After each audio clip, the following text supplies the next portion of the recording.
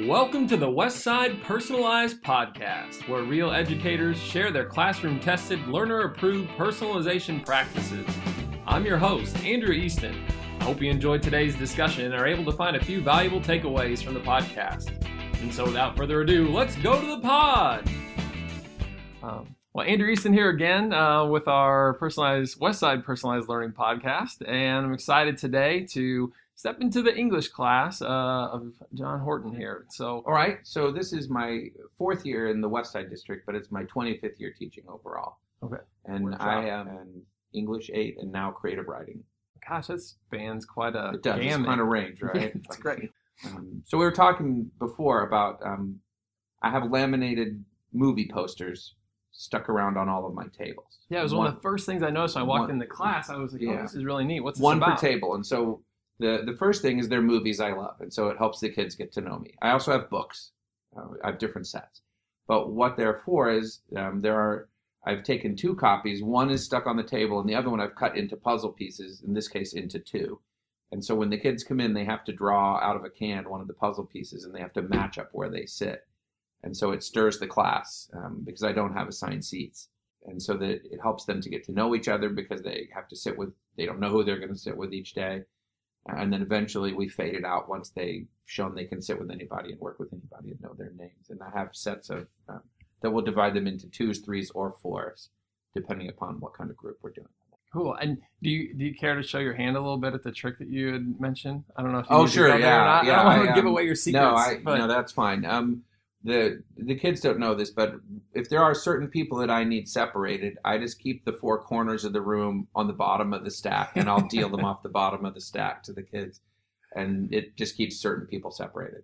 I have not had to do that this year or last year, but the year before I had to do it almost every day. And so that's pretty slick. There was whenever I student taught, and for a short time after that, I would have them play catchphrase very early on in the semester for kind of similar purposes. Right. I would say, okay, we're going to play a game. Everybody get into two teams, Yeah. and everybody that was friends divided in the room. Yeah. And then what happens then is you create an every other Yeah. desk, and so you're never sitting by somebody that you had the natural inclination to join the group to begin with. We also have I think it's an adaptive schools. I have adapted it from adaptive schools, but we call it high five triads. And that's just like in the morning when you're doing an accountability group or something, you're checking with people. On the days where they sit where they want, their triads can't have anybody from where you're already sitting. And so when they get into groups of 3, it has to be people you're not with. And so at least temporarily, it forces you to meet with somebody else. Yeah. And then sometimes they'll predict it and not sit together, and then I won't do it. So just when they it's think a little they have bit the system figured out. Yeah, right? or oppositional defiant on my part a little bit. It's like, did you think I was going to do that today? Oh, no. That's great. Yeah. Well, so last year I just happened to have the opportunity to come in and observe and stumble upon a unit that you guys had put together that was personalized. Yes. And it was super impressive to me just in, first of all, the scope, the duration of time that you did that. But also, I felt like, if I remember right, that it was really driven by student inquiry. It absolutely was, yeah. And I love that aspect of it, and that's kind of Here's how we started it. Yeah. First of all, it was almost the entire last 6 weeks of the year. And I think this year it might even be longer than that. And it's free inquiry, and we work up to it through the year, starting with like really structured early on, and then releasing. Like early on, we'll choose the guiding questions, we'll provide the resources, and we'll choose the end product. And then later, we'll choose the guiding questions. They can choose from a stack of resources, and they can choose their product, and it gets to the end where they choose it all. But what we did right after Christmas is we came back and we took a survey with them using a Google form, and we just said, I want you to tell me 3 things that concern or interest you on a personal level, on an individual level, local individual, and 3 things that interest you or concern you on a global level. And then once we had those, we brought them together, and the kids categorized them and grouped them by like topics and narrowed them down to essentially 6 topics that included some from the list of global and some from the list of personal. So I want to interject for a second. Yeah. What did that process look like then for that to be collaborative across an entire... Yeah, we printed out the entire list from every kid, all of the, here's the list of all 500 individual things. And they sat down in groups of, it was 3 or 4, and then color-coded ones that they thought had similarities for whatever reason they thought. And then we said, okay, can we name that? Like, what would blue be? You said these were all blue. Well, they're all about like personalities or psychology. Okay, so we've got personality and psychology as a group. Well, these are all about society in the future. Great. So that's a group. And we had it down to about 8 groups and then voted it down to 5. And so throughout the entire day, we narrowed the groups down. What one group might call personality, another one might call psychology, and we decided, okay, can we combine those? Are those really the same? Or are they not the same? And we decided not to. Politics was one of the groups, and I think they were going to vote it out, but we decided in a presidential election year not to have that be a choice of our topic. Yeah, so we just said we're not doing that. This politics-free zone, so no. But genocide and human rights was one for sure. The future was one. Personality, individual things. I'm trying to remember what the item. And I would say the beauty of that process too is that regardless of what initiative you sort of get behind in terms of your inquiry, right? There was a learning experience in considering all of those things. And looking at the commonalities between. And that's pretty powerful. And so they had to then, once we had those 5, they had to choose one of those categories and then create the questions that they were then going to research. And what did that process look like? It was very similar, except they didn't do it.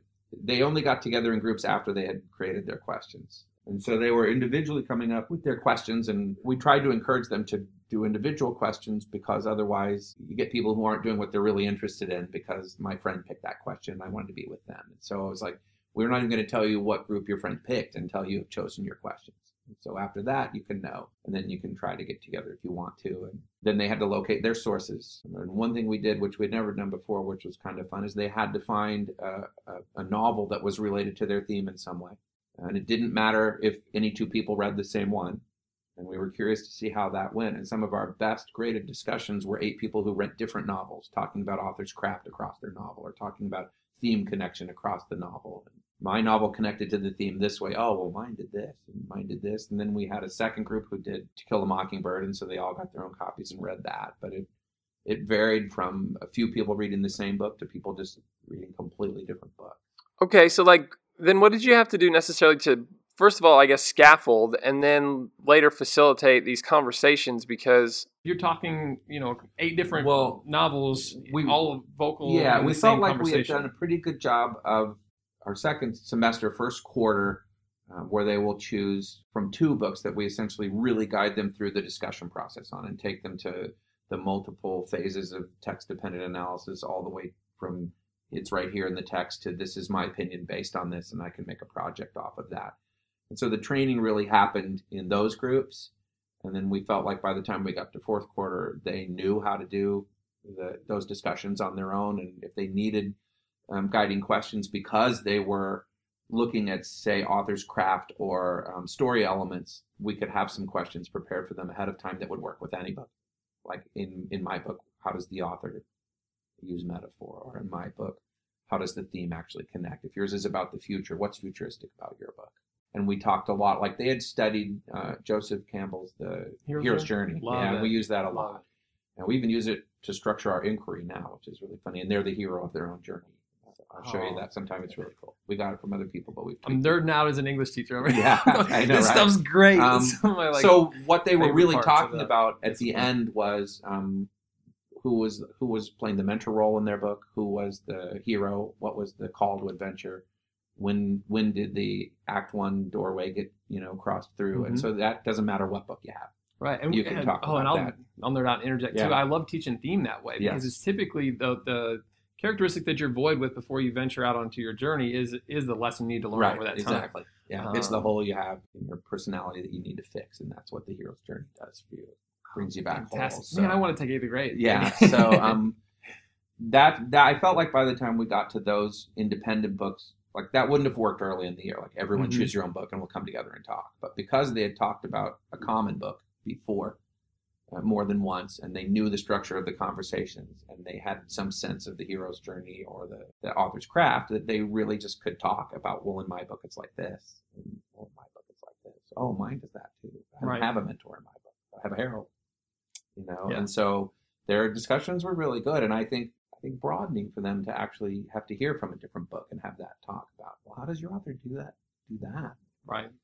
So then they had to do research, and so there were two components to this project. You must have an information component, which consists of all the research that you have shared as an infographic, and then you also must have an expressive art project. So it's give us information, and you want to evoke emotion in us, and so they had to do both of those things. And that's about the time that I came in. That was when you came, right? Because I got a chance to see those pieces as they were. We saved the expressive art project to the end because we don't grade it on its artness.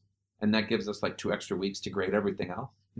Because there are no new assignments for that last 2 weeks. You're just working on the art. And we try to have the opportunity for them to work in groups if they want to, or for them to work, individually. And they did all manner of things, from paintings to live performances to someone created a boxcar on its way to Auschwitz and then hung balloons in there, one for every person that would be in there, and then had you walk in and feel how crowded that was with like train noise in the background. And so you've got that level of thing. And then you've got like someone did, their topic was tacos. And so they had like the dessert taco stand where you could just come and make your tacos. But it was like, it was from whatever gamut it runs, depends on what the kid's interest is. And so if you, previously we had committed to pretty much Holocaust and genocide being the choices.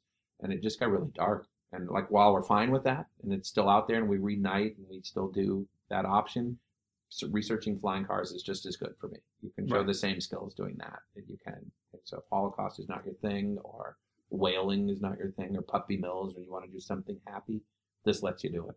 And did you find the engagement went up as a result of having it's hard, that? It's different kids, so it's hard to know, but I would say yes. And I know that we heard from a number of parents who were happy to have choices that weren't always about what's going wrong. But even when it's what's going wrong, our focus is on how are you going to fix it.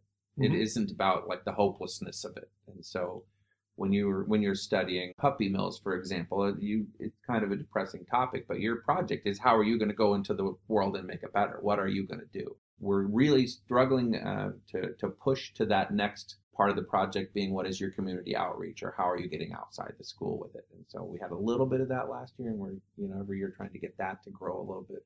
We invited people in was the way we got it spread out, from this year. Because I think it was actually maybe the day or so after, a couple days after I had visited, that you were going to have a showcase for these pieces. Yeah, and we had, food trucks come in, and there were between 500 and 800 people here looking at this stuff all at once. And it's an amazing thing. But our next step is authentic audience, and our next step is to be active, like to decide, okay, well, what could we do to empower them, try to get them to realize they have a say in how things go. Yeah. Even at 14, you can change that. And that's gosh, I get goosebumps just hearing it. You're darn right. At 14, you can change things. That's great. Whenever I was in Kansas, somewhat similar experience. When I just started personalized learning, I just cared first and foremost about pace and let the students work at their own pace. Right. And I had seniors in there spring semester, and so I had some students who had para or like a resource teacher support. Right. And I also had students chosen not to take the AP version because of that class, just because they had course load and they had other things they were concerned about. And so what I found was when I gave them that option, they went through 8 weeks worth of work in 3, and so we had 5 left. Right. And so I really just threw it to them and said, like, poverty is really what we're talking about with the novel we were reading at the time. How could you impact that locally? And it was pretty profound, the avenues that they sought out, and then the conversations that came with that. So I guess I totally understand in your first run at all of this too, that takes time. It does. It took those students really 5 weeks yes. That other students needed to finish the coursework. But wow, I mean, to do that, but it was a great experience. And so kind of moving forward, like you said, maybe moving from 6 to 8, I certainly could see that would be part of that. And we were enacting one plan. Well, essentially, the classes competed. Right. And we all just got behind one initiative. Oh, that's an exciting because it just became overwhelming to think about trying to do all of them. Right. So I'm not... I love that idea. Yeah. Yeah. Like, let's narrow it down. Which one will we do? Come pitch it to us. Right. And and we had the principal in, and we had, I think we maybe had a school board member at one point in time. But it was fun, and it was neat to kind of play that out. But gosh, we did not have 500 to 800 people and food trucks, and that's fantastic. It really was. It was amazing. So what would you say then were the key takeaways that you were just most pleased with, especially on a first run? That sounds fantastic. Well, we've done it. Like I had done it. This is the first time we did it with all of 8th grade. I'd done it with my class before, and so we sort of troubleshot a little bit of it. Like most of our takeaways are logistics. Okay.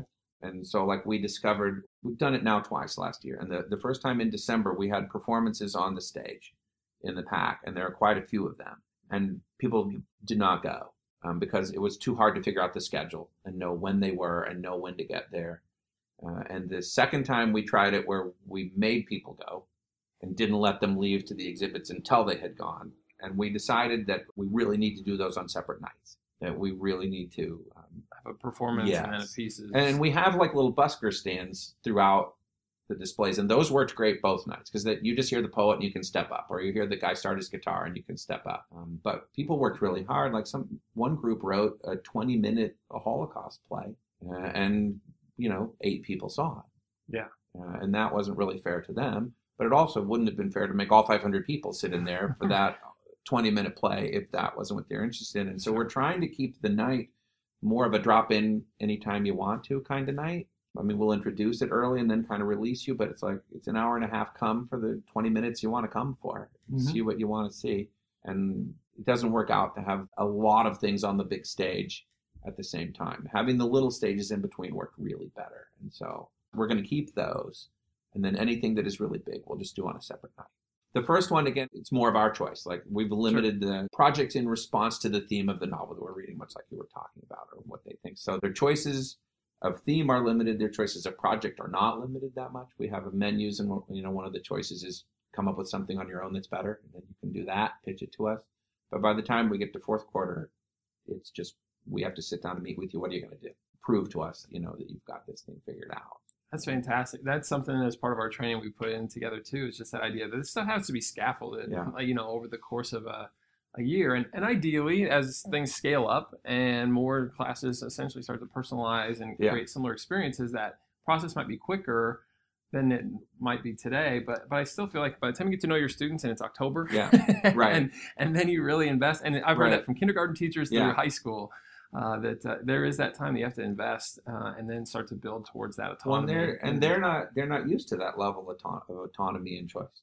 They're not. What do you mean? What is my project?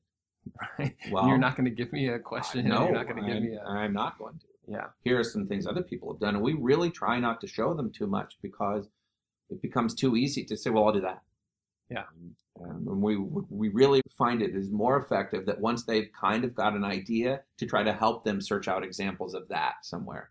Right. So whatever it is you're going to do, you want to make a life-size model of something, great. Then let's Google search life-size models of whatever you're making and see if we can find anyone who's done something like that. Yeah. But if I show you a trifold display, if I show you 10 of them, then you think trifold display is what I'm supposed to do. And it locks you into that mindset of it. And so when we do show them examples, we try to make sure that we have a really wide variety of things, like all the way from the African hut that was a cake to, to the boxcar going to Auschwitz, and, balloons.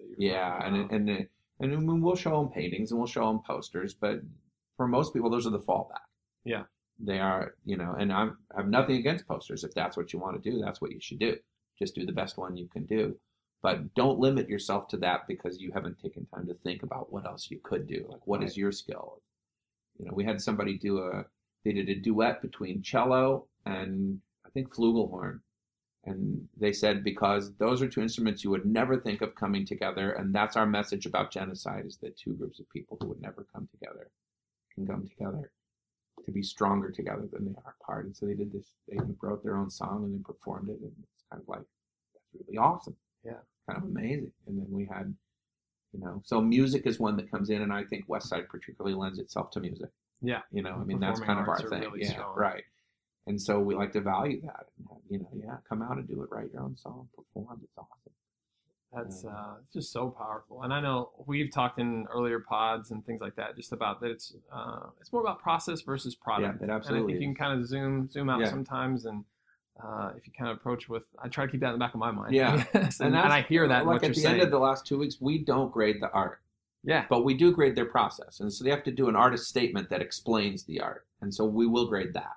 as a piece of writing. Is that clear? And then we look at their process. Did you do all these things? Did you get feedback from people? Did you, do the proper feedback loops? Did you offer feedback? Did you revise to make better? But in the long run, I don't want to judge their painting. I don't want to judge their sculpture or their because it might have been their first effort towards that, right? Yeah. And if you're going to go with that whole idea of failing forward too, sometimes when you really put yourself out there, that product isn't representative of the work that went into it. And if you were to give them another iteration, which is what I love that you guys have too, then you might even extend that. And they do. And the second time, their vision of what they could do is so much bigger. The second time, they're like, okay, now we understand. We can do crazy stuff. Yeah. And this will be kudos to your course for allowing that them that opportunity. Yeah, here's an example of one that was a second time around kind of crazy one. We had a student who researched child labor, particularly chocolate. And so her stand was a big bowl of Hershey's chocolate candy bars and a QR code. She said, eat as much chocolate as you want as long as you click the QR code. When they clicked it, it took them to a slideshow of all these children who have had to pick all the chocolate in the cocoa that made the chocolate bar. You're like, the chocolate you're eating was probably made by these children. And then there's a trash can there because lots of people just had to okay, I'm not eating this. Yeah. I feel really bad now that I took the chocolate first. But I mean, that's not something you would traditionally think of as an English project at the end of the year. But it was. And she put the slideshow together and, she lured people in with the food, which is always a big thing. And then, that people talked about it forever. And then another group took sheets and hung them from the ceiling tiles in the form of a maze.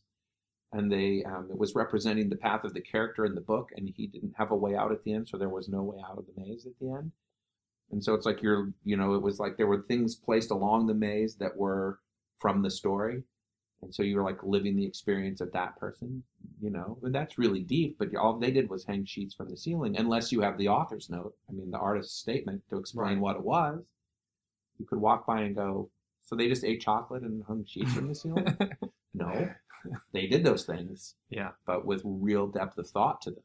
ELA has an applicability in context outside of just newspapers and becoming an English teacher someday. Those are certainly avenues through which, but to think about what you learn in here and the thought process that goes into reading through a story and analyzing these things might have a different representation, and that skill set could translate into other future careers. Being such a skill-based curriculum, I think we can overlap easier with the other contents. Like it's easier for us to overlap into math or science sometimes than it is for them to overlap into us, just based on when you do it in the year. And so we're trying to do something completely interdisciplinary in maybe April. And so as language arts, we can just vary what we do based on where social studies is that time. And it's harder for them to go back.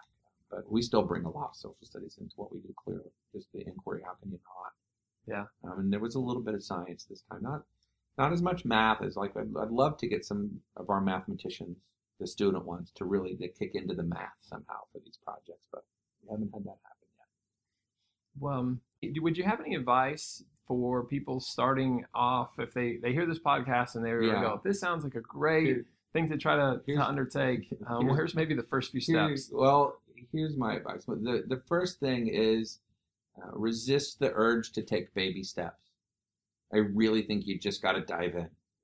And I love it because I feel the same way. And the more you dive in, the more you're going to learn just by them. I have a growth mindset. So do you. We're going to figure this out together. We're jumping in. Because otherwise you'll just delay it forever. Well, we can't do it until we get the whole night planned out, minute by minute. Nope, we're going to jump in. Didn't work that way, so we won't have the big stage. Next time we'll do this. We know this better. You try to head off what you think could be the pitfalls, but the pitfalls are where you learn. And I really think you just have to decide to not let yourself say, well, I'm so overwhelmed right now. I think maybe next year I'll do it. Because then it won't be next year. And it won't be the year after that. Just commit to whatever level you're okay with. What I'm okay with is I'm going to let you choose your own project to the end of this book. That's as much as I can do. But we're going to jump into it right now. And, I like to leave us size holes in the wall. We're going to go at it full force. And then I think that's where, if you're going to be on the forefront of something and this is new to us, I think you just have to decide, let's see, and then be willing to come back and say, well, that part didn't go so well, but a lot of it went really well. And the kids will help, the parents will help, We always have a big debrief afterwards, and we mostly focus on what went really well, and then we don't want to come in and just dwell on the negative things. And so what could you do to make it better? What thing would make it better? You know, as I've talked with different people, everyone, I think up until this conversation, has said start small, start small. And so to hear that does shift my thinking too, because I'm that way. Yeah. I'm going to jump in, and I trust the students enough to float me through whatever parts I don't. Yeah, we'll figure it out. Have figured out yet. But, and they rise to that when they know you don't know. They step up to save you. They really take ownership of protecting the thing. Like, we want this to happen again. Right. And so we're going to do everything we can to make it right. Like last year, somebody not from our team came down and got a hold of a paintbrush and sprayed red paint on all the new painted walls. Oh. And my kids had it cleaned off before I could see it, because they did not want people to think that, this is going to go away if some idiot puts red paint on the walls. Right. And they were irate about it. And it's like, it's really hard for me to be irate when they're like 10 times more angry than I was going to be about it, but we got it cleaned off, and they really then policed it from then on. And so I just feel like, that's where I live. I would just jump right in. Right. Just go for it. And you said a minute ago too, buy it off as big a chunk as you're comfortable doing. But do it now. Yeah. Don't delay it. So you don't have to go into the full everybody comes 800 people night the first time. Right. But commit to some freedom for the kids. This is, you guys are going to figure this out, and I'm not doing it for you. Yeah. And if you don't do it, there will be nothing. And we've invited, the school board, so be prepared to tell them why there's nothing. Right. If they show up, I'll introduce you to Dr. McCann, and you can explain to him this is where your project would have been. Right. Had you decided to figure out what one was. It's fantastic. Well, thank you so much for your time today. I've really enjoyed our conversation, and I appreciate you contributing to everyone that gets a chance to tune in. And I'll certainly be back to check everything out as December 21st and May 15th. Yeah, and we'll add to that as it goes. Yeah, so awesome. Thank you so much. You bet. Thanks. Yep. Well, that's a wrap on another great episode. For more information or to contact us directly, you can email our team at personalized.learning@westside66.net. As always, thanks for tuning in and learning from the Westside Personalized Podcast.